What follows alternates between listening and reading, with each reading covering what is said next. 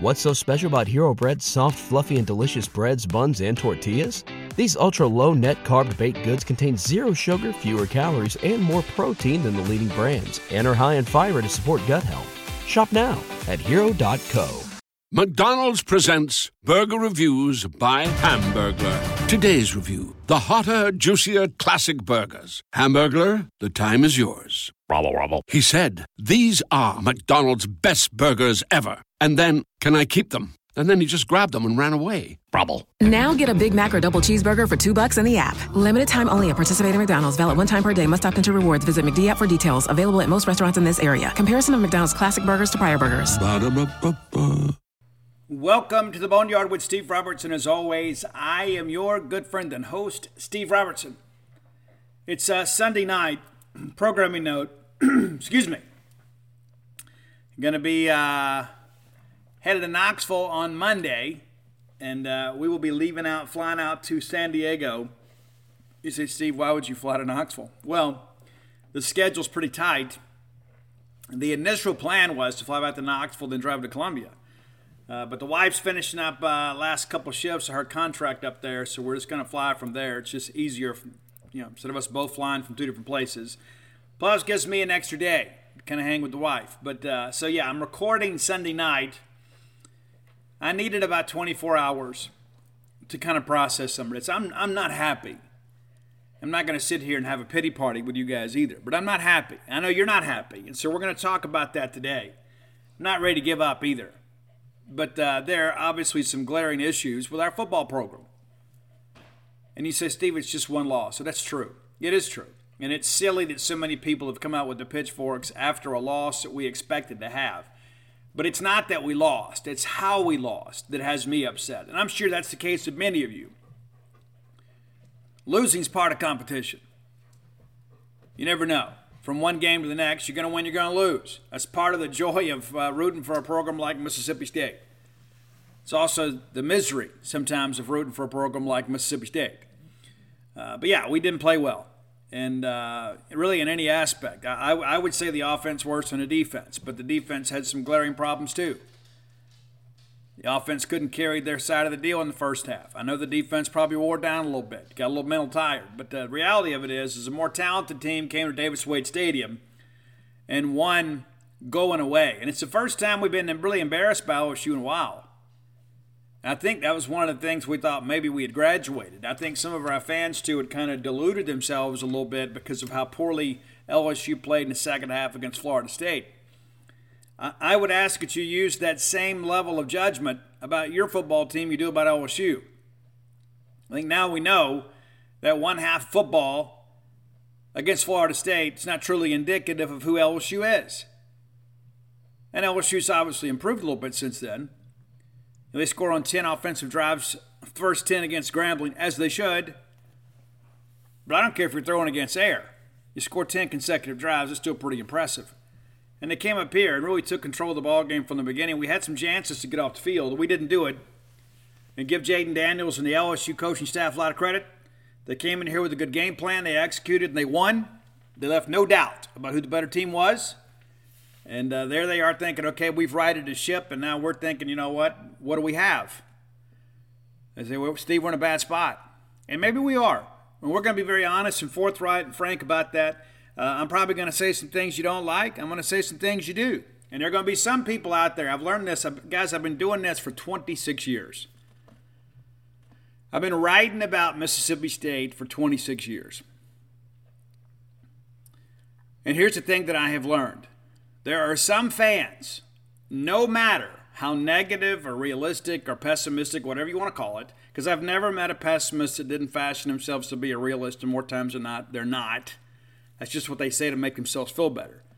But there are some people, no matter what you say, they're not going to be satisfied unless, and I wrote this on Gene's page, they're not going to be satisfied unless we just disband the football program, bulldoze the stadium, and close the campus. They're not going to be happy. Because they are prisoners of the moment. And I'm feeling bad, so you know what? I'm done with all this, right? And so there'll be people today, I'll say some things today, and then I'll get 20 messages from people that say, Steve, I thought you were spot on. I'll get 5 from people that say, Steve, I thought you were too hard. And then I'll get a half dozen or so from people that say, why don't you ever just call it like it is? I do call it like it is. I call it the way that I see it. And so I appreciate you listening to the show. But if you saw my post-game wrap-up video with Dave Murray, I'm not happy. And I don't think anybody at this point connected to Mississippi State football is happy. And you say, Steve, it's just 3 games into the season. And I know.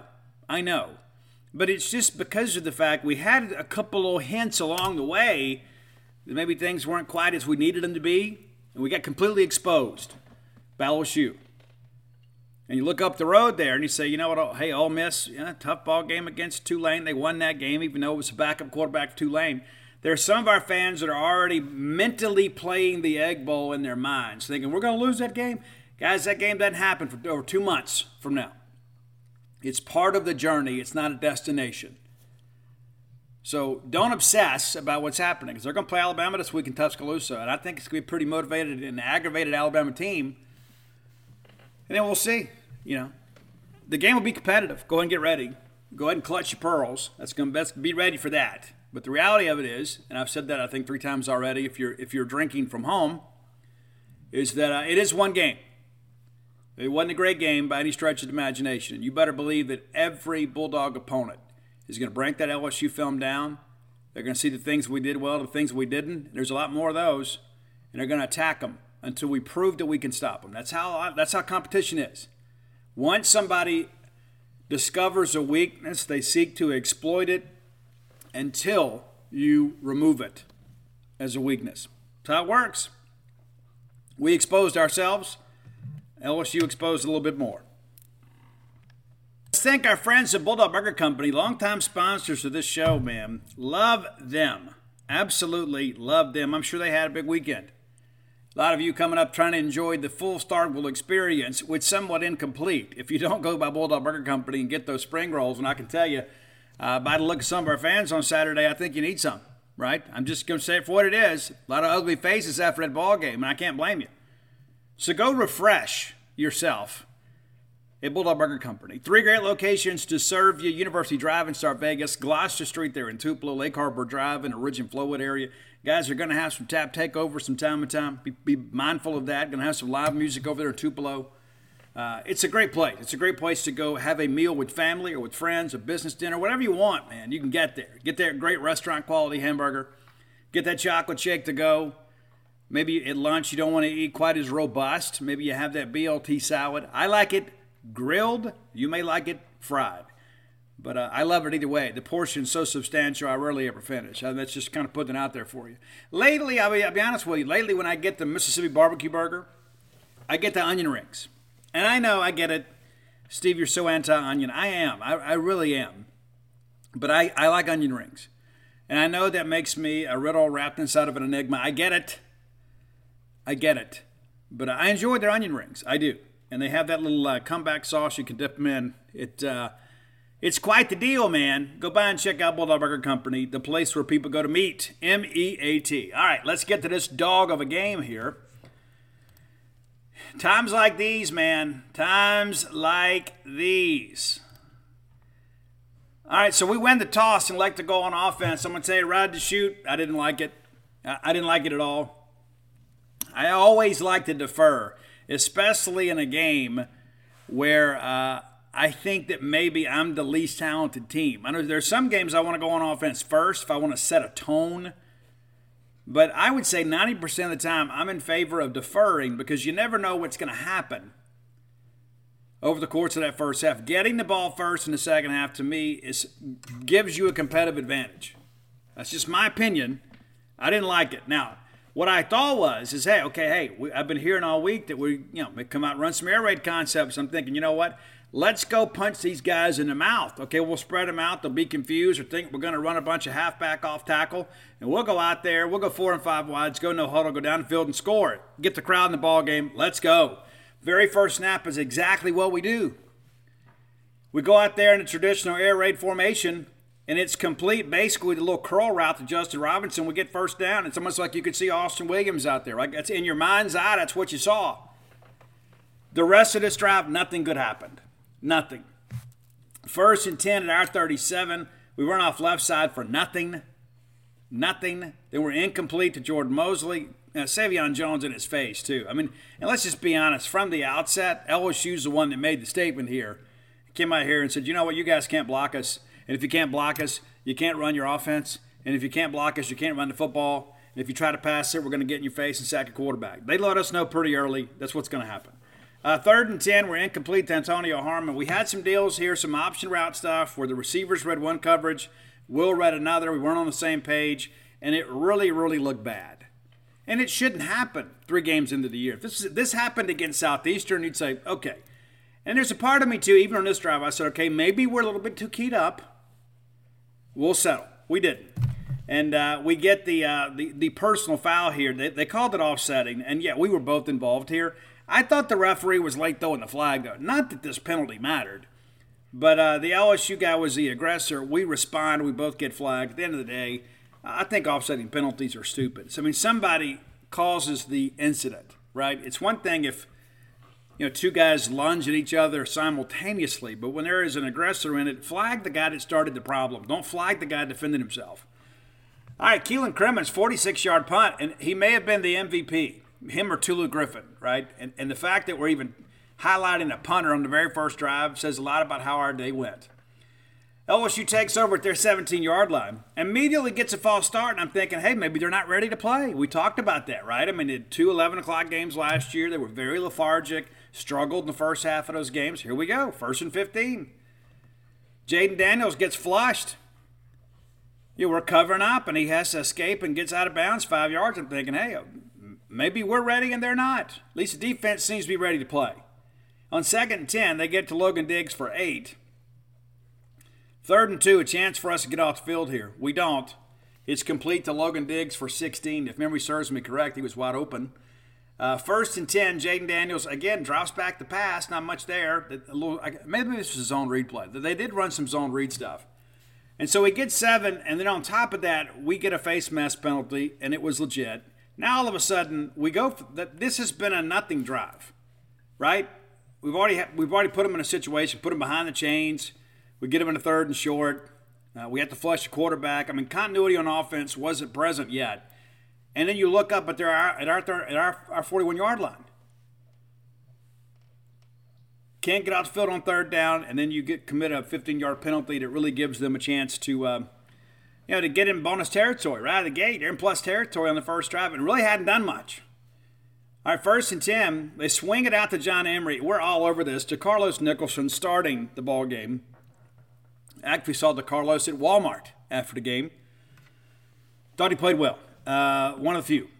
But swings it out there, and DeCarlos eats it up for a 3-yard loss. So once again, we've got them behind the chains. So it's another 2nd long situation. You're thinking, okay, let's just kind of play some cloud and keep everybody underneath. They swing it out to Mac Markway, and he gets 5. Now it's a 3rd and 8. Again, a chance for us to get off field. Great play here. Right, they get it to Malik Neighbors across the middle. We ride him down, makes a 4th and 2. And here you are, you're thinking, okay, here is the statement play. Again, here they are, already across the 30-yard line. But it seems like, again, a lot of this drive has kind of been aided by our own miscues. You get a big stop here. You get the crowd in the ball game. It kind of serves the same thing as that big offensive possession. You kind of, this is them kind of saying, hey, you know what, we're going to make a statement here. And they do. 4th and 2, I think we're expecting the run. They get it to Malik Neighbors for 5, who had a huge day. If it hadn't been for his quarterback, he'd probably be the SEC Offensive Player of the Week. You best believe it's going to be Jaden Daniels. Set an SEC record for completions. Crazy. All right, Jaden Daniels, and on 1st and 10, goes back to Malik Neighbors for 9. And Neighbors said at the beginning of the week that they thought they saw some holes in the Bulldog defense they'd be able to exploit. They did. 2nd 1. It's complete to Chris Hilton. Thought we did a pretty good job against Chris. Chris is a burner.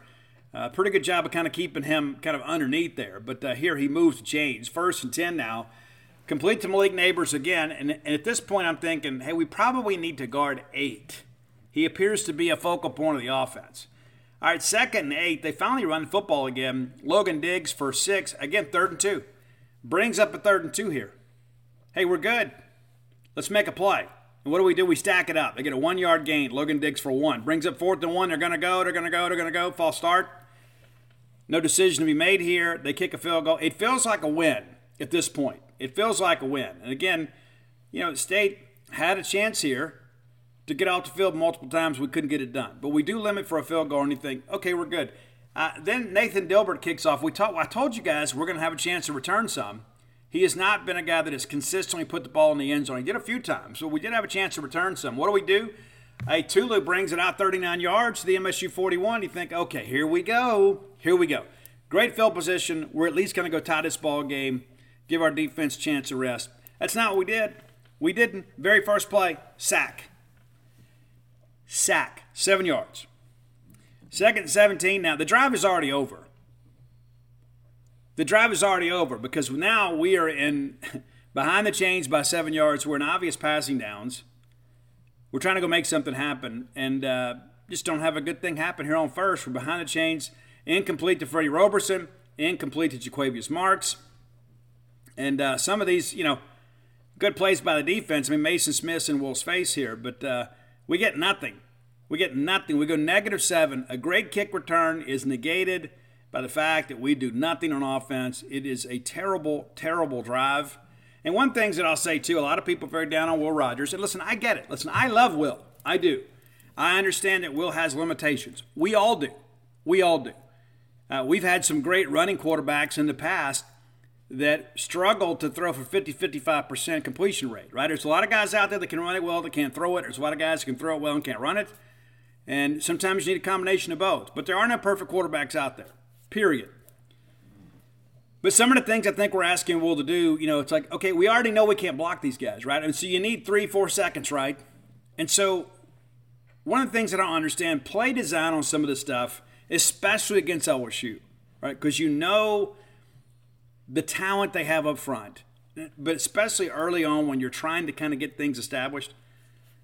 We run these play-action rollouts, and it's like it takes almost 2-3 seconds for Will to get to the spot. And so we're running this, and again, Will's not a great runner. He's not. But as soon as he gets out there in the rollout, you got tight end getting beat by a defensive end barreling down on Will. Now all of a sudden, if there was a high-low concept, all there is a low concept, and if that's covered up, we got to that ball away. And so can Will play better? Absolutely. But we got to put him in a situation that plays his skill set. All this other stuff that we're doing, all this behind the play, and listen, maybe in the future, yeah. But these slow developing plays where we have the quarterback handle all this stuff when we haven't established the run, it makes no sense to call that, in my estimation. Period. It'd be one thing, hey, if we're already running, the linebackers are in conflict, the linebackers are having to pull up on the snap because Woody's going off, and you've got that established, that is a threat to them, well, then they're going to bite on play action. Nobody's biting on play action until the run's been established. This isn't Madden. That's just kind of how it is. You've got to go out there and set that stuff up. And I think you got to think about squashing some of that stuff anyway. Any of those things that require Will to do, especially against a big front like LSU. And you're probably going to see the same thing against Alabama. Maybe some other teams in the league you can get away with that. But when you've got a team already that's in your face, you cannot call these slow developing plays that require the quarterback to carry out all these fakes and all this motion. It's not going to work. It's not. That's just as obvious as I can say it. It will not work under those circumstances. You may do that against Arizona. You might do that against Arkansas, maybe even Auburn, maybe Ole Miss. But against LSU, Alabama, Georgia, teams like that, you're not going to be able to do that. You're not going to be able to run those slow developing plays that require Will to carry out all this pre-play action. It's not going to work. I'm just saying it for what it is. All right, 36-yard punt. Not a good one. Probably one of the worst ones of the day. Not a good one. But Keelan Crimmins, not a good effort, 36 yards to the 30. And he's getting there. He's getting better. LSU takes over at their 30. It is Jaden Daniels complete to Malik Neighbors for 32. Guys, let me say this too. Hunter Washington, I love that kid. I do. He is a squat corner kind of playing safety. If he ever gets paired up in a vertical route, it's gonna be a tough assignment for him. It just is. He just doesn't have the foot speed to run with a guy like Malik Neighbors. Not everybody does. That's not being critical of Hunter. That guy gives us everything he has. He does. This is not a matchup that's advantageous for him, though. It is for LSU, and they exploited it. 1st and 10, they give it to Diggs, who runs at the middle for 8. And this is when we started kind of getting shoved around a little bit up front, which really is disappointing. 2nd and 2, they get it out to Hilton for 4 yards. Again, we're kind of keeping him underneath. And then they take the big shot for a touchdown, 26 yards to Malik Neighbors. I don't even remember who was chasing on the play, but it's a 10-0 ball game. And right now, everybody's thinking, you know what, we are not in a good place. But we're only down 10. You think, you know what, we'll figure some things out. They've scored on back-to-back drives. They take a big shot there, and they get us. We'll be better for it. That's what we're hoping. All right, we take over at our 25 after the touchback, and we give it to Woody. Nothing. And again, that's not Woody. That's the fact that we're not blocking. We can't move these guys. All right, 2nd and 10. We're incomplete to Justin Robinson. And I thought it was complete in live action. People in the booth disagree with me. When they show that, and I don't know what we're doing with replays in the stadium. They told me after week 1, hey, we got it fixed. We don't have it fixed. I don't know why it's so difficult to get a replay run in the stadium. I don't. Because I travel, and I go other places, and they get extensive replays in stadium. I don't know what we're doing. I don't know. I'm not going to be at media tomorrow to ask, but I don't know what we're doing. But we did get at least 1 or 2 looks. It was a little bit obstructed, but it did appear that Justin Robinson had his hands under the football. A great catch by J. Rob. 9 yards. Okay, so it's crazy here. We thought we had it, and then they say we don't. So, yeah, my notes are incorrect. They initially ruled it complete, and then they overturned it. So, 3rd and 10. And this is kind of how they went. And we're trying to get the ball out to Woody. We're rushed. We overthrow it. Now it's a 38-yard punt from Andrew Osteen here. Fair catch by Greg Clayton at the 37. Not a great effort. Not a great effort. Guys, when you got that much room to work with, we can't get a punt under 40 yards. I know you say, Steve, it's 2 yards. Doesn't matter. The math just doesn't work. You can't consistently go out there, guys, and have 35, 36, 37-yard punts. Can't do it. All right, 1st and 10 from their 37. Jaden Daniels complete to Williams for 13, and then Daniels gets flushed. He runs right side for 4. Incomplete to Mac Markway. Again, what a name. DeMonte Russell in his face here. Brings up a 3rd and 6. Okay, chance to get off the field. And they find Brian Thomas for 10 yards. And they really work the middle of the field because we're bringing so much pressure in the A and B gap. We're bringing both backers so it vacates the middle of the field. And they burn us on those crossing routes. Kind of that middle cross there. They got us. Daniels rushes right for 2 yards. And I'll tell you this, I give Daniels a lot of credit, man. I said last year, the way he runs it, he's got to be careful. He's never going to survive the year. I thought Mississippi State, when they had a chance, they really put some solid licks on Jaden Daniels, and he kept getting up. He did. My hat is off to this kid. Really is. On 2nd and 8, they swing it out to Brian Thomas for 5. That runs out the quarter. So it's 10-0 LSU after 1. Bulldog fans, rodeo season is here. That's right, the Dixie National Rodeo. Get ready to roll, man. And I remember being a kid, that was like the biggest highlight for us. My grandmother would get us tickets every year, and me and my brother would wear our cowboy outfits. We'd put our boots on, have our chaps, our vest, and we'd go up there, and just in case one of the cowboys got a little bit scared to get on a horse or a bull, we were willing to do it. Yeah, for sure. Guys, boots aren't just for going out to a country western bar and doing a little boot scooting. Maybe you got a little Texas two-step in your game. Tecovas can make you look better than ever. Absolutely. And here's the deal, too. That's the thing, the versatility of Tecovas is you can wear them somewhere nice, or you can live life where you don't go gently. That's what Tecovas does for you. Yeah, it's a rugged, handsome boot. It's my favorite boot brand, and it should be yours too.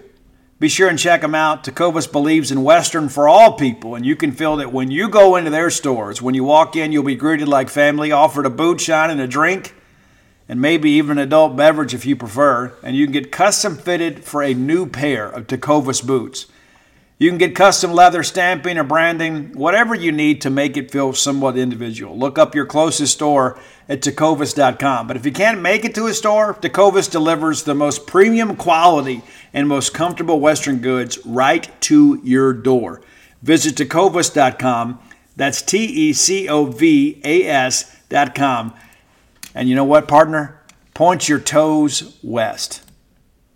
What's so special about Hero Bread's soft, fluffy, and delicious breads, buns, and tortillas? These ultra-low net-carb baked goods contain zero sugar, fewer calories, and more protein than the leading brands, and are high in fiber to support gut health. Shop now at hero.co. Everybody in your crew identifies as either Big Mac Burger, McNuggets, or McCrispy Sandwich. But you're the Filet-O-Fish Sandwich all day. That crispy fish, that savory tartar sauce, that melty cheese, that pillowy bun. Yeah, you get it. Every time. And if you love the Filet-O-Fish, right now you can catch two of the classics you love for just $6. Limited time only. Price and participation may vary. Cannot be combined with any other offer. Single item at regular price. Ba-da-ba-ba-ba. All right, let's get right back to it here. Second quarter. Daniels runs up the middle, and it's a 4-yard loss. Great effort here. Bulldogs stack it up, makes it 4th and 7, and instead they go for it. Now, 4th and 7, and I guess because they had worked the middle of the field so successfully, maybe we're biting underneath, but they end up getting Malik Neighbors in man-on-man coverage. They lay it up, and, of course, he comes down with it. And at this point, I even wrote in my play-by-play article, here we are, basically 2 plays into the second quarter. The game's over. The game was over at this point. I think we all felt it. The wind went out of the stadium. The stripe out, my hat's off to everybody that participated. It's the best we've ever done with the stripe out, and give the University of Marketing and those people for doing a good job getting the information out there. We did a good job. I mean, it didn't look like Penn State. It was good. It was. One of the only good things about the day. Extra points good, 17-0. Guys, we're less than a minute into the second quarter. The game's over. It's just a matter of what the final score is going to be. And, of course, that wasn't favorable to Mississippi State. All right, 1st and 10 from our 25 after the touchback. We get it out to Woody, and it's a 1-yard loss. Harold Perkins with the play there. 2nd and 11, we're incomplete to Tulu. 3rd and 11, we were complete to Tulu for 8, and I even thought we should go here, to be honest with you, because, again, the game's over. It's not the football play, and I get it. I mean, but my emotions in the moment, I'm thinking, let's just go for it. I mean, what do we have to lose? If we get beat 55-0 or 48-0, what does it matter, right? But we made the smart play. We didn't go for it. We punted, and a nice effort from Keelan Crimmins here, 48 yards. Fair catch at the LSU 20. LSU sets up shop there and goes right to work. Just under 13 minutes to play in the half. John Emery rushes off left side for 3. Jaden Crumedy, a nice play here. 2nd and 7, it's complete to Malik Neighbors for 12. Are you sensing a theme here? Apparently we didn't, because we never figured out that we needed to have somebody constantly on 8. And maybe we rush one less and put 2 on 8. I don't know. 1st and 10, John Emery runs again, his first game back in a long, long time. He was suspended the first 2 games of this year and the entire season last year. So he hadn't played in a long time. But runs for 2 yards. 2nd and 8, they get it out to Aaron Anderson. It's a 1-yard loss. Nice play by DeMonte Russell. Again, a 3rd and long here. And what do? They dial up number 8. They run everybody off, and then they have this late dragging cross, and nobody picks up Neighbors.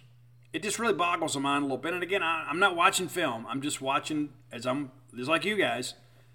It's like I see everybody getting back deep, recovering and covering it, and next thing you know, Malik Neighbors is wide open in the middle of the field. 1st and 10, Jaden Daniels complete to Brian Thomas. And then we get the sack here. Deontay Anderson, who played well, young guy, finally kind of coming into his own. Him and Buki are both credited with half a sack here, 8 yards. And then next thing you know, I mean, we kind of begin to get a little juice here. I thought we kind of started to play with a little bit of an edge. Jaden decides to run and get off right side. He gets a nice gain. We get a nice lick on him there, but it's called back for holding. Makes it 3rd and 23. And they don't run the screen or run the draw. They're going to take a big shot here. And then Jaden Crumedy wins inside and we get a sack. So all of a sudden, okay, now that we've got a little life. Then you start thinking, man, if we can go down and get some points here, defense continues to play well, maybe we figured some things out now. Maybe it took a couple drives for us to figure this out. Maybe we're figuring some things out. Offense did not carry up their end of the deal, period. 1st and 10, we run this thing to Xavier Thomas, and it wasn't blocked well at all. And again, you're not going to run east and west on LSU. It didn't work that way. They're faster than you. 2 yards on the play. 2nd and 8 were incomplete to Freddie Roberson. Weeks in the face of one Will Rogers. 3rd and 8, and Rogers is sacked. It's Mekhi Wingo doing the honors there. Makes it 4th and 15. And that's the thing with Will. We get into obvious passing downs. You go max protect sometimes, whatever you got to do. But against a front like LSU, we got beat up. We did. And that just shouldn't happen. With the senior leadership that we have and the amount of SEC snaps under our belt, the fact that we got pushed around as much as we did on both sides of the line of scrimmage is very concerning. It is. All right, Keelan Cremings, the MVP, 44 yards, and this time 34-yard. It's fair call at the LSU 34. LSU takes over there with 6:09 to go. They go right to work. It's complete to Malik Neighbors. Shocker. All the way down into the red zone. 1st and 10. Logan Diggs runs for 7. They go back to him for 4. Briggs a 1st and goal situation. Jaden Daniels runs right side for 6. We get him down short line. Another big hit. 2nd and 1. Josh Williams is stoned and stood up. Jet Johnson and Nathan Pickering with a nice play there. 3rd and 1. They go back to the well. I think they just simply went a hole over. And they get in. It's a touchdown. The extra point's good. It's 24-0. And the route is on. Nathan Dibbert then kicks off. Tulu, again, nice return, 28 yards, gets it out to the state 28. You got time here. You got time to go make something happen. Again, the game's over. But you'd like to score. And we do. And the truth of the matter is, this is just kind of a great individual effort here. We got Woody out there in space off the left side. He's got to make one man miss. He's got a lead blocker out there, and he does. He does make a guy miss. And it's 52 yards. The first thing we've really had to cheer about on offense the entire day. I think before this, we had 4 yards offense. I think. Because we kind of toggled back and forth between 5 and 7. We were in single digits most of the half. Inexcusable, man. Absolutely inexcusable. So now 1st and 10 at their 20. You can't not score here. And I love the aggressiveness here. Let's go take a shot. We get it to Antonio Harmon. They credit Hal Perkins with the pass breakup. The pass wasn't perfect, but Harmon's got to catch this. I don't credit Perkins with this at all. Period. Harmon should have caught it. He'll tell you the same. All right, 2nd and 10. Will is sacked for a loss of 3 yards. And again, it's 3rd and 13. That's the whole game. That's the whole game. We're behind the chains. 3rd and 13. We get it to Xavier for 9. Brings up a 4th and 4. We go for it. Rather than kick, we go for it. And it works out for us. Tulu Griffin. Very nice catch across the middle there for 5 yards. Gives us the first down. Makes up the 1st and goal situation. And then we bring Tulu across the formation on a little bit of a jet sweep action. He's into the end zone and scores. Extra point is good. It's 24-7 with a minute to play. And you're almost hoping here LSU doesn't decide to go, hey, even though they get the ball first coming out of the half, you start thinking, you know what? They may take a chance here. They didn't. Touchback. Nick Barmira making his Bulldog debut did a really nice job, I thought, the few times we had to kick off. But 1st and 10, they basically just run the dive here and get 3, and then they run it again. They get 13. And so even when they're trying to run a clock out, they put 16 yards of offense up on us. And that gets you into the half 24-7. And the best thing about halftime, man, was the Muscadine Ripple ice cream that I took care of. And I can tell you, man, it was not a festive atmosphere in that neck of the woods. I can promise you. A lot of people looking around saying, you know what? Wasn't expecting this. Thought we might lose. Didn't think we'd get embarrassed. Well, we did. Let's go quickly here through the second half. Again, LSU takes over after the touchback. Nick Barmira, again, hey, happy to have him back. 1st and 10 from the 25. Diggs runs for 1. It's complete then to Brian Thomas for 7. Makes it a 3rd and 2. We can't get off the field. They just run it right the middle here. 8 yards for the first down. 1st and 10. They go back to Diggs for 5. Back to Diggs for 1. Makes it 3rd and 4. Daniels is then complete to Brian Thomas for 19, and then they flag us for holding, right? DCAM held him getting out of the break. He still caught the ball anyway. That's the thing. If you're going to hold, don't let him catch it. So, again, third down, we can't get off field. 1st and 10. Jaden Daniels runs off left side for 10. Emery then runs at the middle for 2. Daniels incomplete to John Emery. Not a lot of good things associated with John Emery's name in this ballgame. 3rd and 8, incomplete to Chris Hilton. Nice play here by Marcus Banks, who might be our best defensive back. 4th and 8, they kick a field goal, and it's good for 41 yards. It's now 27-7. State goes to work at our own 25 after the touchback with 10:41 to play in the third quarter. Marks runs off left side for 7. We're incomplete to Xavion. 3rd and 3, we run it to Woody, and it makes it 4th and 1. And you think, well, we got to go. We do, even though it's our own 34. The game's away from us, right? What do you got to lose? Second half. And then Woody, great job here, runs hard, carries people, gets the first down. 1st and 10. We're complete to Xavion for 21 here. And they review it. He had a foot down, but it was a bang-bang play. I get why they reviewed it, but it should not have taken as long as it did. And they said the ruling on the field stands. The ruling was confirmed. You should say it. Stupid. The right foot is down before the left foot touches in the white. That's why they didn't call it incomplete on the field. All right, 1st and 10, Woody off right side for 1, then Will sack for 3. And remember, LSU had 1 sack. It's amazing what a difference Mason Smith makes. 3rd and 12, we get it out to Justin Robinson for 11. Thought we had the first down, we were told in post-game. I thought he was close, but they didn't signal first down. So that's on us. And then lo and behold, it's 4th and 1, we get a false start. We go for it anyway. And we're incomplete to Xavion Thomas. And threw in a double coverage here. I didn't like the play call. I do like the decision to go for it because you're kind of in no man's land, and a field goal doesn't help you. The false start is inexcusable. It's part of football, unfortunately. But I thought the worst thing about this sequence was the play call. I mean, you have no chance to complete that. All right, 1st and 10. LSU takes over at their 37. Danielson runs at the middle for 23. And this is when Sean Preston made one of the most beautiful tackles you'll ever see and then was ejected from the ballgame. I know some of you are rules experts.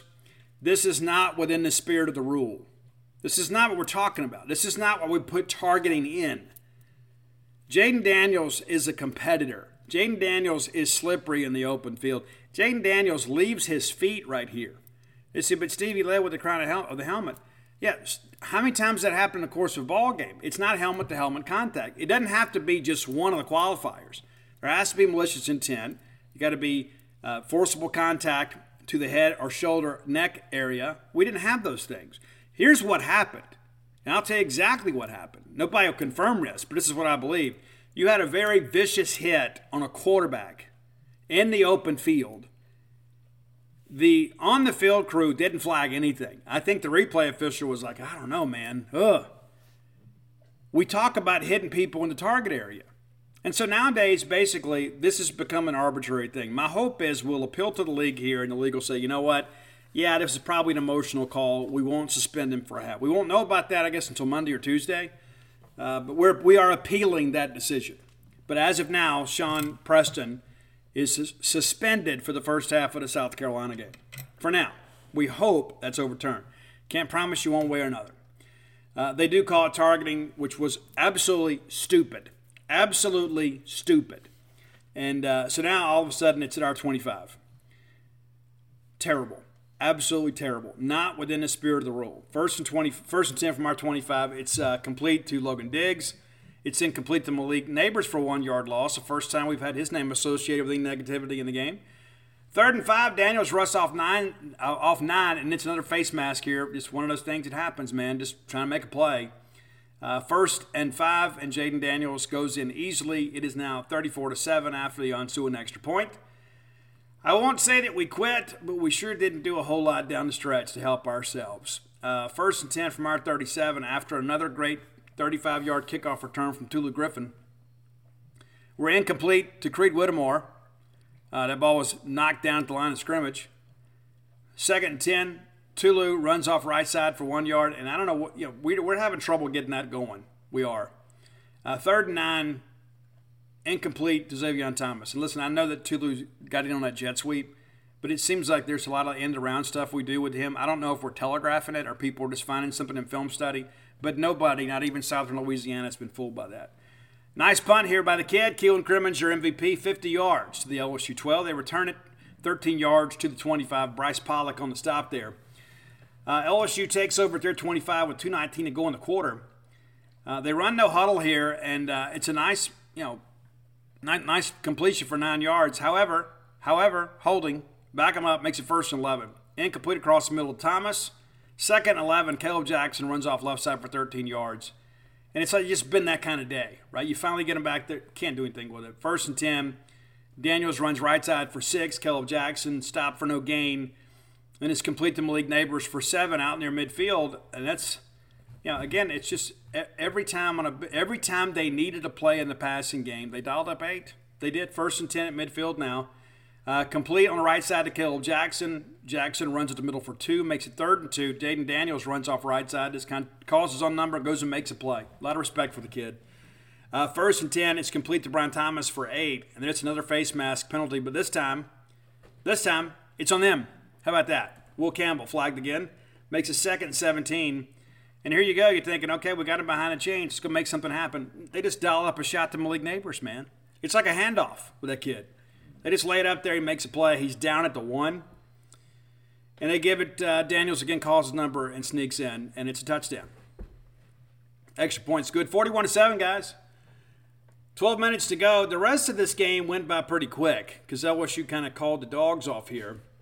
Will Rogers from our 25 swings it out to Tulu for a 1-yard loss. Will runs at the middle. They call it a run, 5 yards. 3rd and 16 now. We get a complete pass to Xavier Thomas. The crowd cheers, and I commend those who stayed and cheered the team on despite some difficult circumstances. 1st and 10, we're incomplete to Freddie Roberson. 2nd and 10, we're incomplete to Woody. Braden Swenson in Will's face here. 3rd and 10. Pittman runs off right side for 4, and we punt. Keelan Crimmins with a 40-yard punt inside the LSU 20, fair caught at the 15. Good drive here by the defense. It's true. Garrett Nussmeier is your quarterback now. 1st and 10 from the 15. It's complete to Brian Thomas for 6, and it's incomplete to Hilton. Jet Johnson in his face there, and then incomplete to Pimpton. Corey Ellington with a nice play. And it's a punt. Jay Bramlett from LSU punts. 37-yard punt, Jay. I'm not your special teams coach, but that's not going to work. But we'll take it.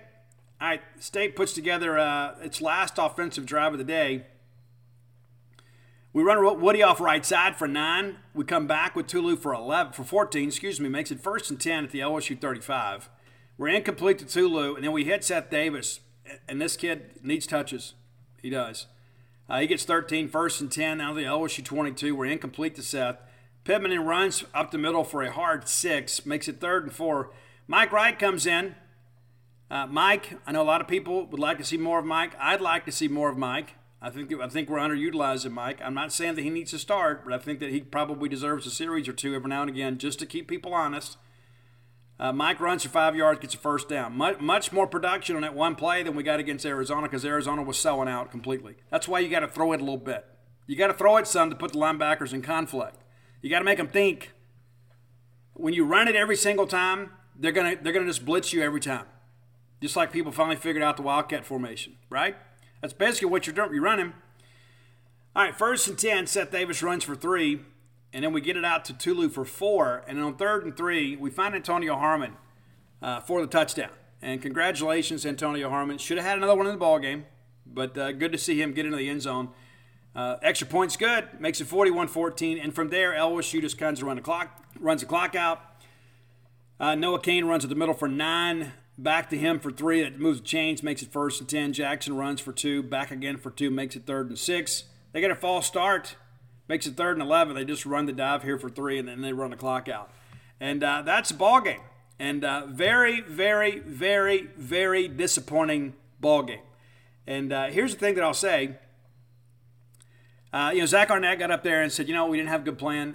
Here's the deal. And I'm a Zach supporter. I just don't like that kind of commentary. I know, listen, I get it. We don't want to throw players under the bus. But I think we can skew too far in the other direction and take too much blame here. Players make plays. Coaches have to put players in a position to make plays. Everybody failed. Everybody. The coaches, the coordinators, Zach Arnett, the players, the trainers, everybody involved in Mississippi State football could have done a better job on Saturday and all throughout the week last week. That's their job. Their job is to come up with a good, cohesive game plan that we can execute with the players that are available to us on our roster and go out here and not get beat 41-14.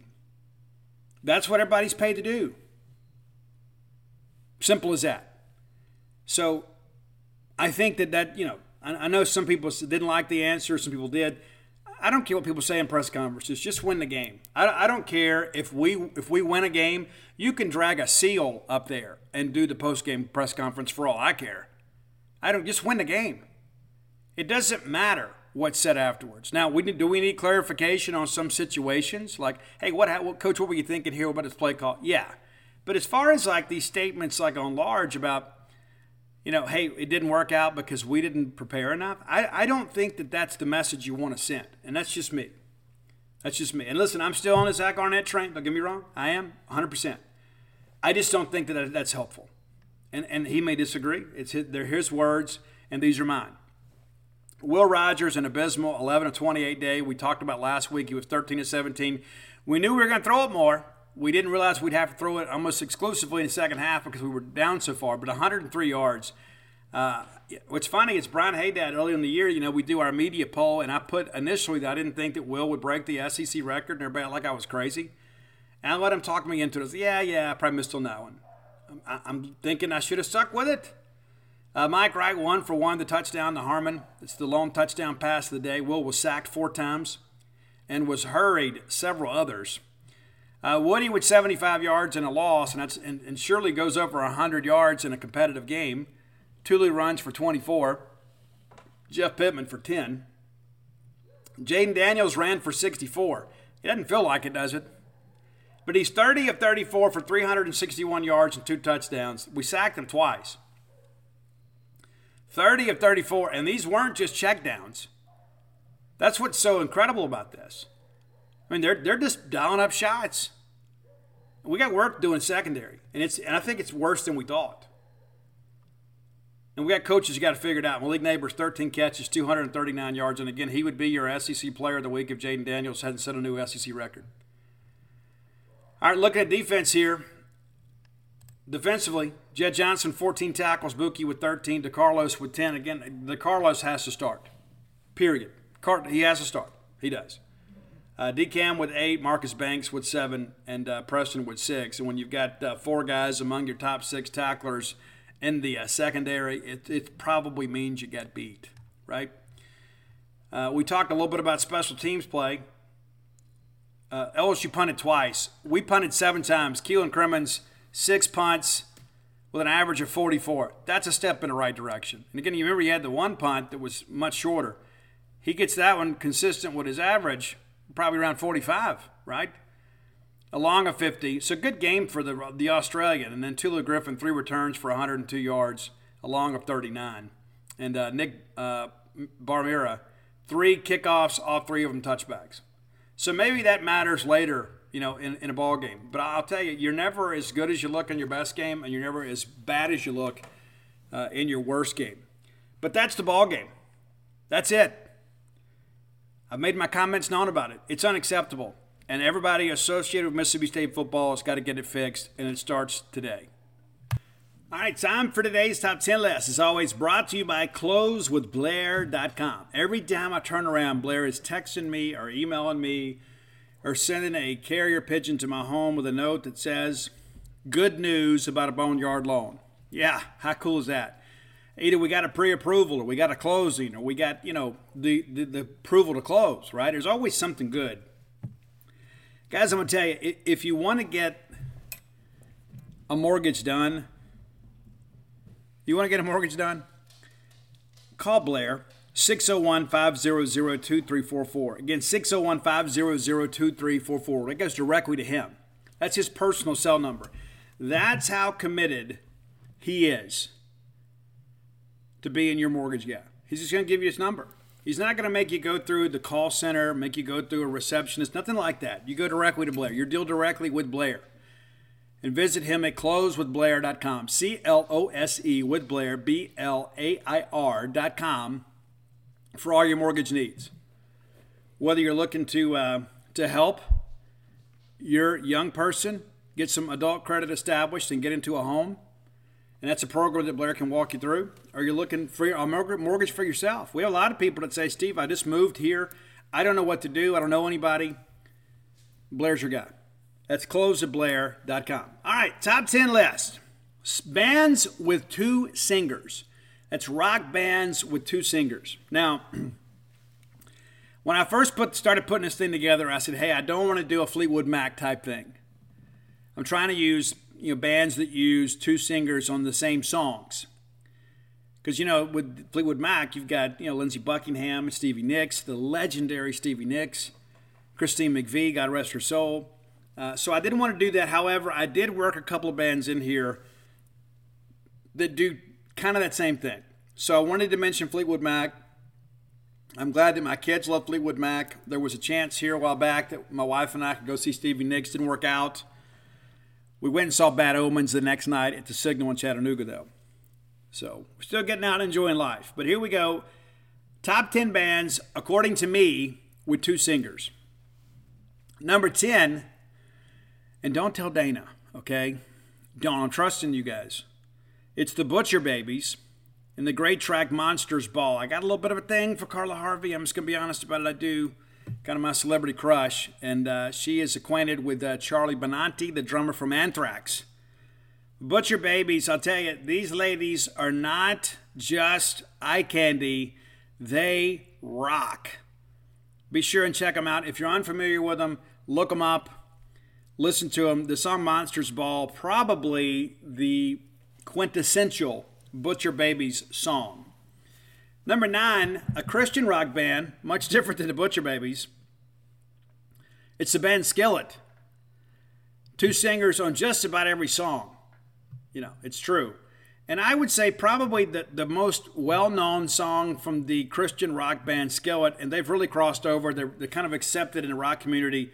Is kind of a postmodern alternative rock band. It's Skillet, of course, but the song is Hero. I think that's the way we go. Number 8, a band that I've met, and their first song, the first single, really kind of set a negative connotation for this band. They have fought hard to overcome that, and they have. I Prevail, their first single, the record company decided to release a cover of Taylor Swift's Blank Space. And some people thought, well, these guys aren't really rock. They're doing this Americana stuff, right? They're just kind of covering pop songs, but that's not who they are. I love the album Trauma. It's my favorite album from them and one of my favorite tracks on that album, and probably the best video. It's got a little rap part on it too. It's a song called Dead on Arrival. So DOA, not the Van Halen version. Their own track, DOA. And the video is just kind of a very socially conscious video about violence in America. Number 7, a band that Dana and I got to see at Rocklahoma. Thanks, Mark. It's Atreyu. I don't know that they've been on the show very often. We'll probably do a top 10 list for them here in the next week or two. But it's Atreyu, Becoming the Bull, which is my favorite Atreyu song. I love the guitar on it. I love how it ramps up from the very beginning of the show. These guys really rock. Number 6, love these guys too. I don't know that anybody else is out there doing a better job right now in rock music with 2 singers than Ashes to New. And I think we've done a top 10 list for them. And I'll tell you, I love my wife. And occasionally she'll say things that make me think she loves me too. Yeah. And one day we're just riding along and Ashes to New comes on. This track comes on. She goes, babe, every time I hear this song, it reminds me of you. And it's funny when she said that, I had always kind of had that same feeling. It's like I've always found this to be a song of inspiration. It's like when you think about from whence I've come, here I am today, and so many people know my name, pay attention to what I'm doing, and it makes me proud. And sometimes I listen to a song, it almost makes me emotional. It's a great track called My Name, From Ashes to New. A great, great, great song and great message. And it's not just, listen, you don't have to go be a drug addict that goes to jail, right? Like me. You don't have to go do all that. You can turn it around right here today and be exactly who and what you wanted to be. All right, number 5, we're going to get into some real classic groups here. I just could not get away from including the Eagles. And one of the reasons I didn't have them higher on the list, because some people would say Eagles may be America's greatest rock band. I think there are really 3 bands that are kind of in contention for that title, and the Eagles are one of those 3. But it's Life in the Fast Lane. And when I was a DJ at WCJU in Columbia, Mississippi, I was program director there for a while. We were not allowed to play the song Life in the Fast Lane until after dark because it had a little profanity in it. So we couldn't play it during the day because businesses around town, it's back before we had Muzak and Sirius and commercial-free radio. Wasn't like it is today. You had to listen to a real radio station. And so you couldn't play songs during the day because local businesses would have you playing through their PA. So we couldn't play anything with profanity in it. So Life in the Fast Lane always had to be played after dark. Now I listen to it whenever I want to. All right, number 4, even though these guys have lost a member, they've had, mega hits with 2 different guys singing lead. It's got to be ZZ Top, right? We're going to go with the song that made them famous in many people's eyes, whether you were a fan of the Fantastics with wrestling back in the day, or you were an MTV person that really jumped aboard the ZZ Top bandwagon with the Eliminator album. Everybody knows the great track Sharp Dressed Man, because every girl is crazy about a sharp dressed man. It's true. And considering the time that it came out, that's when the preps kind of ruled the world. Number 3, I could make a case this is number 1. I honestly could. I just couldn't pull the trigger on it. But it's Alice in Chains, man. And so here's the thing too. So Lane Staley was originally in a hair metal band called Sleaze. Sleze. They changed the name to Alice in Chains when he merged with Jerry Cantrell's band, whose name escapes me. They kept the name Alice in Chains. And it worked. It worked. There are a lot of people today that don't even see the correlation to Alice in Wonderland. Alice in Chains, when you hear that, you think, you know what, that's that band from Seattle. One of the forerunners of grunge. That's important. But we're going with Wood because Lane and Jerry both sang on this one. I remember when this video was out. I remember Dana saying, I just love this band so much because they just jam. And watching them in their videos, you can tell how much they're really into their music. They're not just out there putting on an act, putting on a show. You could tell these guys really believed in what they did. And a lot of now Alice in Chains had 3 incredible drug addicts in this band. Sean Kinney, his problems are not as well documented as others. He had some issues, but, bass player, star, celebrity rehab, dead. Lane Staley, dead. Jerry Cantrell, in recovery now.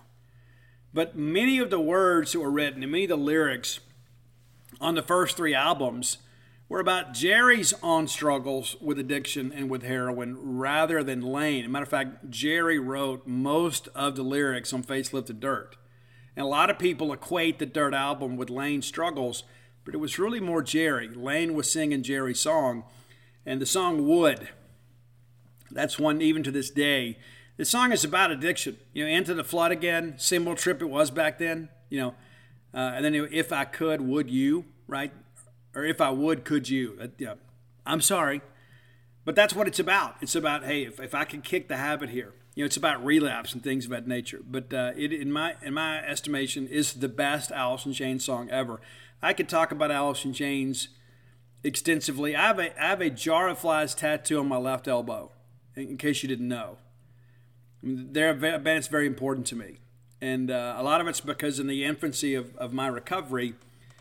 The album Dirt, which in many respects is considered to be like an iconic album in grunge music, I think it kind of transcends the genre, to be honest with you. Number 2, Gene and Paul have both done a lot of singing, and back in the day, so did Peter and so did Ace, and so we're gonna go with that, and we're gonna go with Kiss, and Had a chance to see Ace play in Tupelo with Alice Cooper here some time ago, me and the homie Sam Denton, and had a great time. It was a great show. And so I wanted to throw Kiss in here because they're not just a bunch of pretty faces. We're not going to go Detroit Rock City. We're not going to go Rock and Roll All Night. We're not going to go any of those. We're going to go back to the original Kiss in a song that I think is underappreciated. It's Strutter.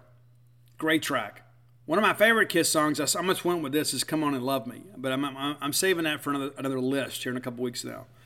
But it's Kiss's Strutter, number 2. Number 1, though, and I don't know that there's a lot of people that can argue against this. I don't know that anybody has done the job kind of melding two different genres into one and then changing the game and the direction of music more than Linkin Park. Mike Shinoda, of course, and Chester Bennington. I mean, it's like you look at it and you couldn't take one without the other. It just works better. The synergy between those two. I don't know if we ever get anything new from Linkin Park. I know there's some more oddities and rarities out there. Of course, Lost was released earlier this year. That was amazing. And you wonder how in the world they kept it off the album in the first place. Shinoda explains that it was just too much like some other tracks on the album. But great song. But we're not going to go there. We're going to go with the classic of Hybrid Theory. It's One Step Closer to the Edge, and I'm about to break. Amazing. So that's your top 10 list for today. If you guys have ideas for the top 10 list, reach out, let me know. The best way to do that is to go through Roy, the keeper of the list, my friend, Roy Samanti. You can find him on all forms of social media and Spotify at Dogmatic67, DAWGMATIC 67. The 67, of course, his birth year, because he's older than me. It's true. And you can find me at Scout Steve R pretty much everywhere you find your social media postings. We'd love to do your list. Matter of fact, we've got one coming up for later in the week. If you're looking to go to South Carolina, there will be an event. I'm not going to be there. I was originally booked to be there, but unfortunately we're going to be in California. If you're unfamiliar with this, let me see if I can't find this for you real quick here. Real quick, if I can find it. You know how this stuff works. When you need it, you can't find it. But the Alumni Association I say Alumni Association, the folks from South Carolina out there have put together an event, and I was going to be there. I'm not now, but Ben Bounds is putting this thing together. It's Fan Fest at Steel Hands Brewing in Columbia, South Carolina this Friday, September 22nd. This coming Friday. And going to have some live music there. You're going to be around Bulldogs. And that's going to run, it says 3 p.m. to 10 p.m. So I guess if you're in the area and not going to the game, then you can check that out too. Going to have some live music there. Going to be pretty awesome. Again, that's this Friday, Eastern Time, 4 to 11. And it's free to attend. Open to the public, all ages. Because you know how that is. Sometimes you travel with the kids. You say, I don't want to be cooped up in a hotel room. I want to get out and go do something. Well, you can go bring everybody to this deal here. So be sure and check that out Friday. I'll remind you guys. And then we're going to have a special South Carolina rock list later this week. I haven't even looked at it yet. Ben Bounds put this thing together for us. And so Ben's going to be a guest picker on our show. And we'll run that on Friday. So that's the current plan. So be sure and check that out next time you're out there. Next segment of the show brought to you by Campus Bookmart. Campus Bookmart, a Starkvillian institution. Nobody is doing a better job selling Mississippi State merchandise, finding unique Mississippi State merchandise, helping you outfit your family, and it's never too early to start thinking about Christmas than Campus Bookmart. Next time you're in town, go by and check them out. Go see their smiling faces. If you can't, or perhaps game day is not a good shopping day for you, visit them on the World Wide Web, courtesy of Al Gore's Internet, at campusbookmart.net. And by being a loyal Boneyard listener, we'll give you a phrase that pays. That is BSR, which stands for Beautiful Steve Robertson.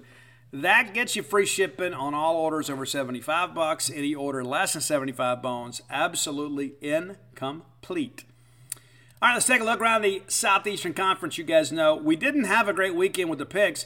I love chaos in college football, except when it affects us, right? I love for us to just kind of go on and meet expectations, and then everybody else just have a chaotic season. That appears to be the case. Of course, you know our game, 41-14. Missouri with, a 61, 62-yard field goal to win it, to beat number 15 Kansas State. What a huge win for Eli Drinkwitz. Said at the beginning of the year, these guys are going to have a tough time getting to a bowl game. That certainly helps. That helps in a big way. Now, the schedule's about to get real for them, but that was a very ambitious home-and-home agreement. And Kansas State and Missouri, I have learned in recent days, don't like each other. So, huge win for Missouri. And strike up the band for the Tigers. Georgia struggled, and I think in many respects this might be a good result for Mississippi State as they prepare to go play South Carolina. We joked on the show that it would be great if South Carolina could stay in the game and lose it late. Guys, South Carolina had a 14-3 lead at the break against number 1 Georgia, and then Georgia completely shuts them down in the second half and really ran the football exceptionally well. That's it's one of the things we're going to have to do. And Spencer Rattler, of course, some big things early in that ball game, but you start thinking, hey, we're in a good place here. But 21 points in the second half. It was 14-3, and that's it. That's it for South Carolina. And look at the box score here. Carson Beck didn't even throw a touchdown pass in this ball game. They kind of ran it by committee. Edwards with 118 yards and a touchdown. Bell, a wide receiver, on an end around. Nice play for him. Jones also with a nice touchdown run. But, they got things done. They did. And, again, you look up, you think, man, these guys are doing great. Spencer Rattler just 22 of 42. Average depth of target was 6.1. 256 yards, a touchdown, a couple of picks. But, Georgia turns it on and gets things taken care of. And, again, maybe that takes more out of South Carolina, who's now 1-2. 1-2. And anytime you go on the road, it's a difficult deal, but South Carolina is one of our contemporaries. We have to go win this game. This is a must-win game for Mississippi State. We said, hey, we got to be at least 3-2 coming out of September. You win this one, you're going to be 3-2, unless you just pull something completely out of the hat and beat Alabama, which you don't expect. Now, speaking of Alabama, they struggled against South Florida, win the game 17-3 on the road down there against the Bulls, and you wonder why you're going down there. I learned today that Alabama did not play anybody in the game that was questionable.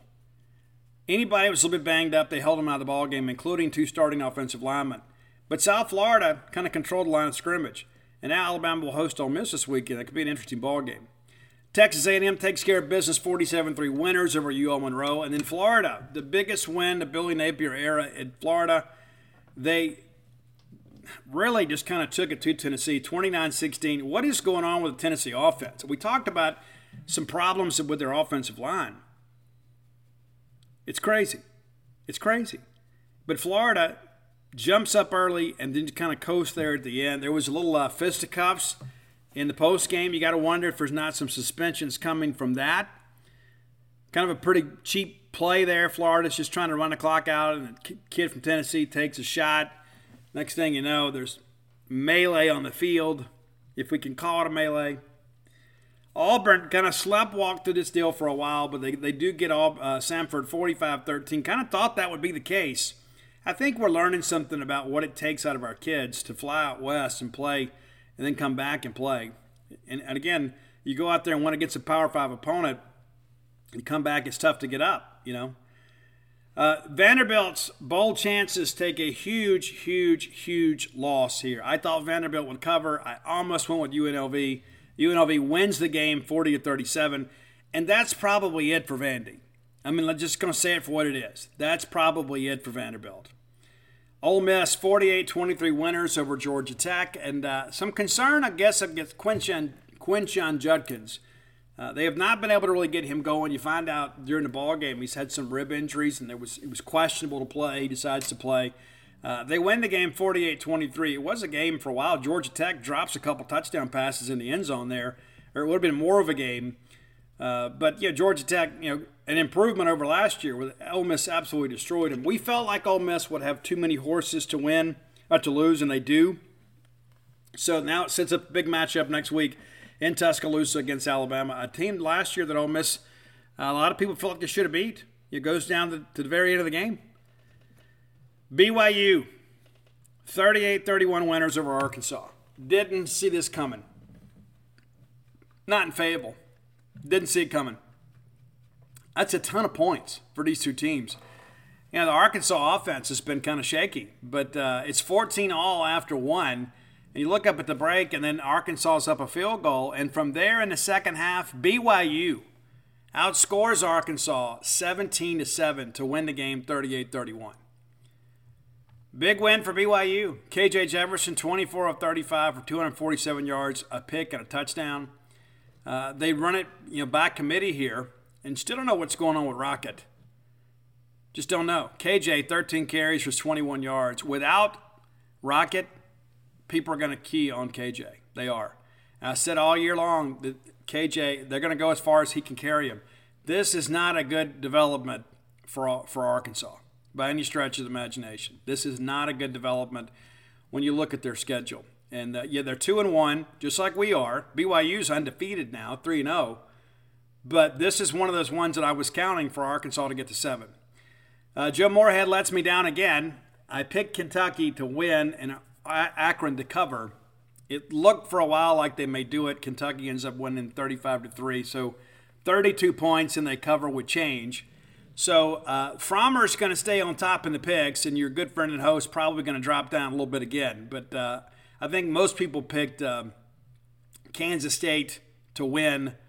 Georgia doesn't cover, so Alabama doesn't cover. There was a lot of teams that won that didn't cover, and there were some upsets in the league too. So, again, I love chaos when it doesn't involve us.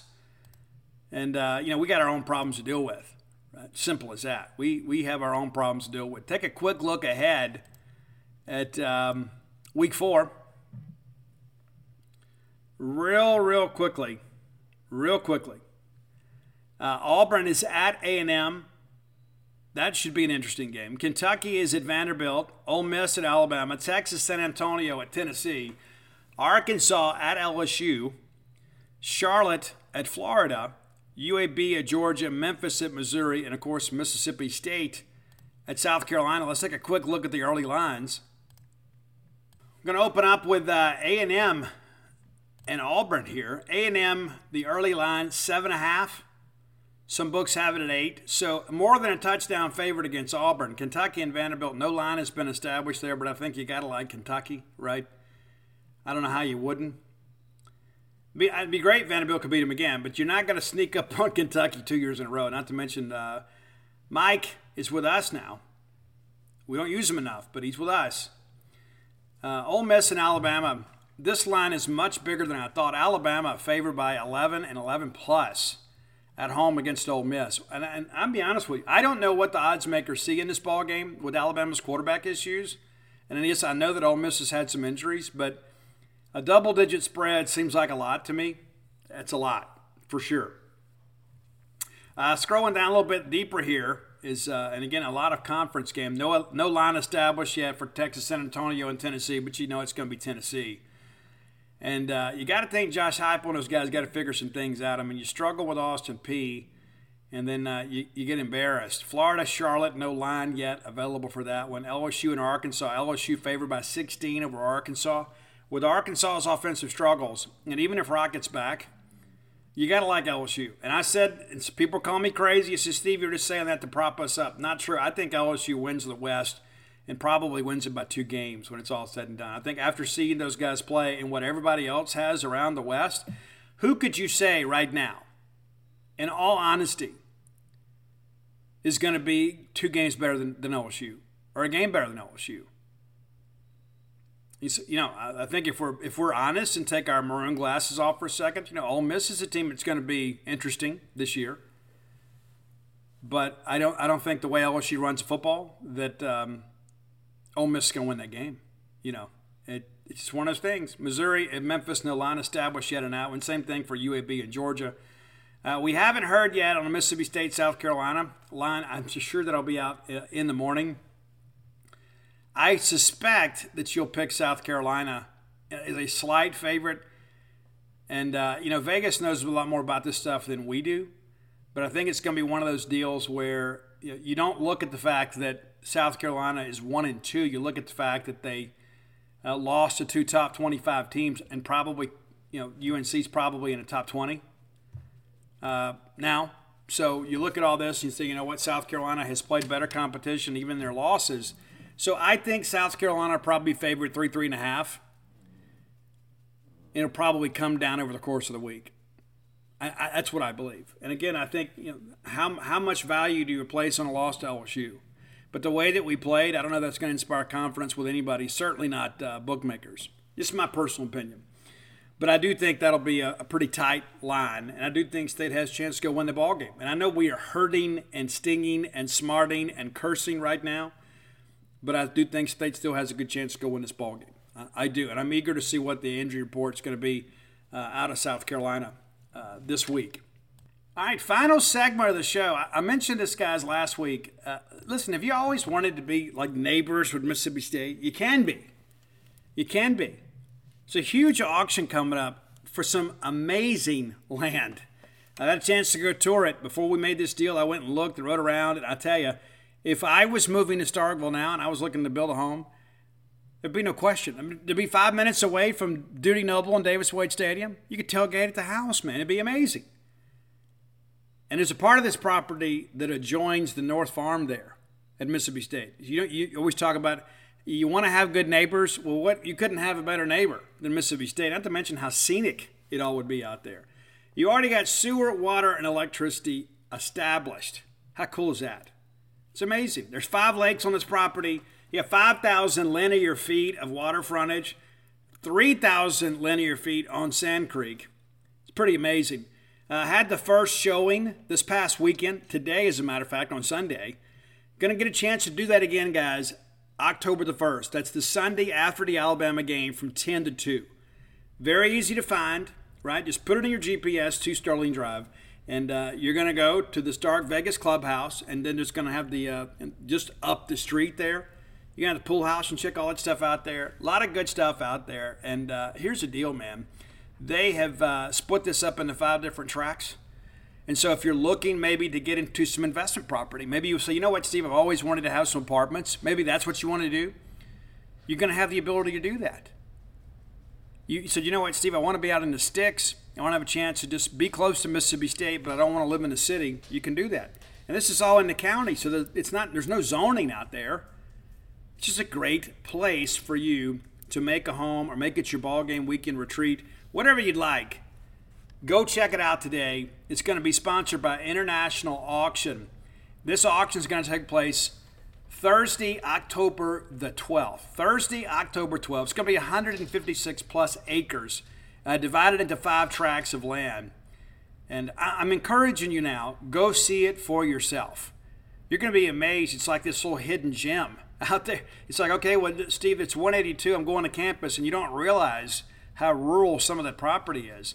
They got a Cypress Lake out there, man. It's incredible. It's going to be a bidder deposit, $25,000 if you want to buy the whole lot, but $10,000 per track. And of course, all unsuccessful bidders have that deposit returned to them. But you got to bid. You got to make a deposit to bid. So be and check it out. And again, that's International Auction. Visit them at www.internationalauctionllc.com or dial 1-888-861-0999 for more information. And again, I have personally viewed this property absolutely amazing. Absolutely amazing. And again, to be that close to Mississippi State, what could be better? And then tucked away and having some privacy. Amazing. Okay, we had a chance to we had a baseball scrimmage on Friday, had a baseball scrimmage on Sunday. Very offensive on Friday. And the first thing everybody says, well, if we're hitting good, we must be pitching bad. Yeah, I didn't think we pitched it poorly, but we gave up some hits, man. And freshman Steven Spalletta now leads Mississippi State in home runs in the fall with 3. Guys, and I hate to say it this way, but he's kind of a throw-in at the end of the class. We needed a high school catcher. We had 2 hit the portal, and then Spalletta was signed with Tulane. Not just committed, he signed. And all of a sudden some things happened. They didn't come through with all the scholarship money they were talking about. And so, and you're going to need that at Tulane. And so he ends up here at Mississippi State. He was looking for a place. His coach knew our staff, reaches out. We get him in on a visit. He commits, and now he's leading us in home runs in the fall. Now, not quite there defensively, and no high school catchers are. I say this every single year because everybody's like, hey, Steve, this guy's going to be great. Dustin Skelton was going to be great, and he was in time. As a freshman, a little trouble blocking up that breaking ball. Ross Highfield going to be a future pro ball player. Last year, early part of the year, Ross had trouble keeping that breaking ball in front of him. And I don't care what travel team you play for. I don't care how much time that you spend at the training facility. Until you've had to block up an SEC breaking ball in the dirt with the winning run on third, you don't know what you got. And so Spalletta will be there. The good thing is he's got 3 guys ahead of him, and Johnny Long is hitting the baseball pretty well too. He just isn't going to be a bullpen catcher. This is a guy that's going to be able to play for us a little bit. Had a couple big hits today, or this weekend, excuse me. And then Ross, of course, Ross is the dude. And then Jackson Owen comes in from Northeast, and so I like the depth of that catching group. But there's Spalletta out there, again, a guy that we didn't expect to hear anything from this fall, kind of leading the charge. That's impressive. Now, we had some pitching today, too. We pitched a lot of guys, and when it was all said and done, it was a 7-1 ball game. And it was tight for a while. I mean, it really was. And you got to think, too, there's so many of these, guys that need work, and so this is when they get it. This is when you have the opportunity to put those guys out there. In a game, it doesn't matter. It matters to the kids, obviously, but it doesn't matter in the standings. Brooks Auger started, and I thought he was really good. Last week, he was a little bit up and down. Much better this week. Really, really good. 1, 2, 3 inning in the first, and then I want to say he got maybe a guy on in the second. But nevertheless, it was good. It was good. 3 up, 3 down. Yeah, I'm looking at the numbers now. And so the opposite pitcher was Nolan Stevens. He's a guy we like a lot too. We think he's going to be a guy too. And had some issues, but I thought he was good. I thought he commanded the game pretty well. But we hit the ball around on Friday. We had some big hits today, but it took a while for the offense to kind of get going. And I think a lot of that's the quality of pitching. And, on Friday we did see Kel Steven pitch. I thought he was good. The guy that I continue to hear the most about, just talking to Mississippi State baseball insiders, and I fashion myself as one of those, but the people that I talked to, they said the guy to really look out for is Jackson McKenzie. Really watch Jackson McKenzie. Maybe a left-handed DH. Spalletta may be, But Jackson McKenzie, this is a guy that can play left field. This is a guy that can pitch for us a little bit. Really like his makeup. He's a guy to Pace, Florida.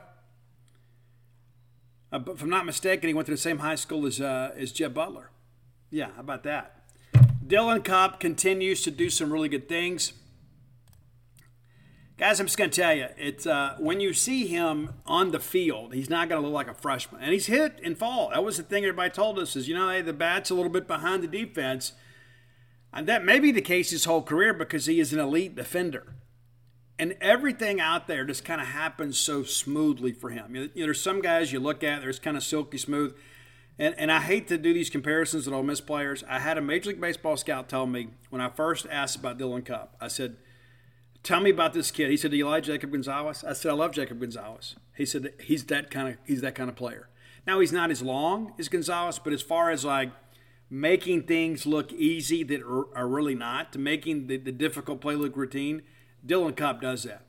The kid's really, really good. And I really thought this weekend, infield-wise, we played it really well. Last weekend, we kind of booted the ball around a little bit on Friday. It was better on Sunday. I think both games, Friday and Saturday, were really good today. There was one ball that kind of snuck back toward the middle that Cupp got a glove on. They ruled it a hit. There may be some people that ruled it an error, but most shortstops are going to get there and make that play. Second baseman Ethan Pulliam, I say second baseman, the way he's swinging the bat, you just got to find a place to put him. Now, you've got plenty of options. in the middle infield. And Pulliam's not going to play a lot this year. He played soccer with my kid Ian our first year back in 2014 when we moved to Starkville. We've known this guy and his family for years. And everybody told me he was going to be a baseball star. Little did we know when we're winning a city championship with the Synergetics that Ethan Pulliam was going to end up being a diamond dog. Really impressed with him. He's another guy, too. The game doesn't seem to speed him up. They worked him a lot today at second with Cup at short. So that's a tandem there, kind of cutting their college teeth together. And again, Ethan's putting the ball in play. Gage Haley's a guy that pitched some this weekend. And, or maybe that was last week. I apologize for that. All these names run together after a while. Jace Norton, a shortstop out of Auburn, Alabama. We've run him some at third. He's wearing 24, so when you see him, don't think all of a sudden Slade Alford has come back or been reincarnated. But yeah, very solid defender. And that's the thing, too. Again, there's not 10,000 people out there yelling, but we're making plays on the left side of the infield we weren't making last year. A lot of juice around Nolan Stevens, too. This is a guy, big, strapping left-hander, can pitch. Hit a home run last weekend, pitched some today. Did have some walks today. But it's one of the things you begin to think about. When you can trot 3 left-handers out of your bullpen, you got something. We may be able to do that with 4 or 5 kids. We've got some guys that are throwing really well from the left side. And again, you have the big offensive showing on Friday, and you begin to realize a lot of that wasn't just because of walks, because of the fact that we put the ball in play. So I like kind of the direction we're moving here. Mekhi Grant again pitched today. The kid's electric. The fact that he came to school is a big, big deal. And if memory serves me correct, his dad, Michael, fought against Lennox Lewis for the heavyweight belt. How about that? The guy, the pitcher today, that probably impressed me the most, right-handed pitcher Alex Walsh from Alexandria, Louisiana. And it's very rare that we go over there across the state lines and get a kid out of Louisiana that can really measure up. Alex Walsh today looked like a guy that's going to help us. Really, really good with the breaking ball, can spot it up, throwing 3 pitches for strikes, getting under barrels. Really like him. A guy that I think is going to be interesting, a bigger guy that it kind of reminds me a little bit of Riley Cooper. Not as big as Riley Cooper, but kind of deceptive with his motion is Riley Byers. Left-handed pitcher from Gibbs, Tennessee. This guy has a changeup that right out of the hand, you know that it's going to be a swing and miss. Right? I mean, it's like you say, oh, he's tipping the pitch. No, he's not. He throws it through the same arm slot with the same speed, but he does such a great job executing his pitch. It looks like a fastball until release. So all his body language is really good. And again, could be a good matchup guy for us. We did get to see Cam Schulke pitch on Friday. A little bit wild, and it's kind of interesting to see him in person. I mean, it's ridiculous the way this all kind of comes together for him. It's really, really interesting. Really, really, really interesting. It's just one of those things you look at and you think, okay, well, how did this really happen like this? He is going to be able to help us out of the bullpen. Michael O'Brien's a guy that was kind of unheralded coming up, and this is a guy that is consistently out there making plays. Had the golden jersey last week, and they award defenders for that. Ross Highfield had it today, but it kind of moves around based on who's had the better scrimmages defensively. Michael O'Brien had it as we opened the scrimmages back in the fall, and Luke Dotson, of course, a guy that we've talked about. We expect him to do some big things for us, too. He pitched today, too, a little bit kind of hit or miss, if memory serves me correct. Will Passeau, right-handed pitcher from Pearl River. That Will Passeau name, you know it, right? Passeau, that's a Bulldog, right? This kid's going to be able to help us. And, 2 good outings now. He can really keep people off the fastball, that changeup. And so one of the reasons I talk so much about like these pitchers is because of the fact that's been our big concern, is pitching. And we knew that we were addressing it by going out and grabbing a bunch of guys. Now, I hadn't seen Carson Ligon pitch yet. I don't know what the situation is there. We haven't seen Evan Sierra pitch yet. I hadn't seen Colby Holcomb pitch yet. And I think part of that, too, is you just got to make sure you got your guys good to go. Sierra had a big summer, so I'm eager to see what he looks like. We hadn't seen Brock Tapper pitch. And so there may be some guys they're being careful with in the fall, right? I don't know this officially. I'm just kind of telling you. I thought we'd see Colby Holcomb and those guys by now. They're in uniform. I mean, they're there. But, guys are always kind of working through some things this time of year. But again, I thought it was a good weekend. I thought it was a better weekend this weekend than last weekend. And final score today, I guess, was 7-1. And the team that had a couple of walks is the team that got beat. And say, Steve, walks are part of baseball. But I just tell you, we're not throwing them with the same frequency we were last year. Today was an 8-inning game. So you have 16 innings of pitching. You're going to have some walks, right, when you got to cover 16 innings. But I like our club offensively. And Dakota and Hunter are doing pretty well. It's so crazy, too. David Mershon hit a home run today. Did something I've never seen happen before at Duty Noble Field. He hits one down the line in right, and DJ settles under it like he's going to go up and catch it, and it's just a little bit too high, and it bounces off the bricks in the Atkinson Plaza, and then it ricochets over the fence. And I think everybody on both teams was pretty jazzed up about that. So Mershon is beating Dave Mershon. I like him in the lineup. I think you've got to find a way to keep him lead off because the kid can run, he can bunt, he can hit. I need that kid in the lineup. And that's the thing, too. You start working through all this. When you've got Kupp playing elite defense, you got Amani Larry back. Amani with a big heads-up play today. He's still second against the shift, and we don't get in cover over there, and he takes third. They kind of led to a bigger inning. And so Amani's back, so it gives you some options. But it's a good problem to have. We got more sticks and we got more players than we got positions. But we got some depth on this team. But, again, I'm encouraged at this point, and there's only so much you can tell from fall baseball, right? There's a lot of fall baseball heroes, but I can tell you we're not walking people with the same frequency we were last year. We're not. And the good thing is we have more options, more healthy options. Stone has pitched well. Brooks is going to be big for us. I mean, he really is. And, again, I thought he was okay last weekend. He was much, much better today. Much, much better. And those kids, too, that have lost it all and come back, those guys a lot of times have a little bit of a chip on their shoulder if they have something to prove, right? And Brooks is a guy that was getting calls from Major League Baseball teams, even though he didn't even play last year. And so getting him back to good health is a great thing. So that's your baseball, again, brought to you by a lot of people that are trying to do a good job to get you in Starkville to make you their neighbors at internationalauctionllc.com.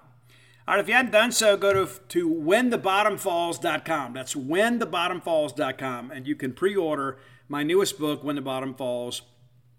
Book proofs have been signed off on, pictures have been captioned, everything's been done.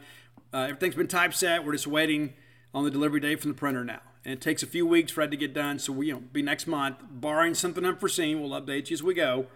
But the reality of it is, again, there it is, drink. You got a new book coming. And just in time for the holidays. And again, if you're a person that's in recovery or a person that needs to be in recovery or you know somebody that does or that has some experience in recovery, this is a great book for you. You can also find all of my sports books there at whenthebottomfalls.com. So if you need to complete your collection, you can do it at the same link. You don't have to go chase all this stuff around. Matter of fact, I got notice the other day, I got somebody that bought every book available. And so we got to get all those signed for you. And so we'll set some time aside once they're in and we'll head out there. And for those of you that pre-ordered, and I don't know what it means to you, but, Dana wrote the foreword to the book, and she's been around for most of this journey. And so maybe we can talk her into signing the pre-orders too. Maybe we can do that. We'll see. So you get 2 signatures for free. It's a very important book to me and my family, and so I appreciate that. If you're looking for Stark Villains gear, go to starkvillains.com. And as always, come be a part of our merry band of maroon misfits over at genespage.com. Nobody covered Mississippi State like we do in the known universe or in the history of this university. And that will always remain the case as long as I'm around. That's genespage.com, the Mississippi State affiliate for 247 Sports. Until next time, let's all live our lives in a way we make more friends than enemies and people can see a difference in the way we live. Everybody in your crew identifies as either Big Mac Burger, McNuggets, or McCrispy Sandwich. But you're the Filet-O-Fish Sandwich all day. That crispy fish, that savory tartar sauce, that melty cheese, that pillowy bun. Yeah, you get it. Every time. And if you love the Filet-O-Fish, right now you can catch 2 of the classics you love for just $6. Limited time only. Price and participation may vary. Cannot be combined with any other offer. Single item at regular price. Ba-da-ba-ba-ba.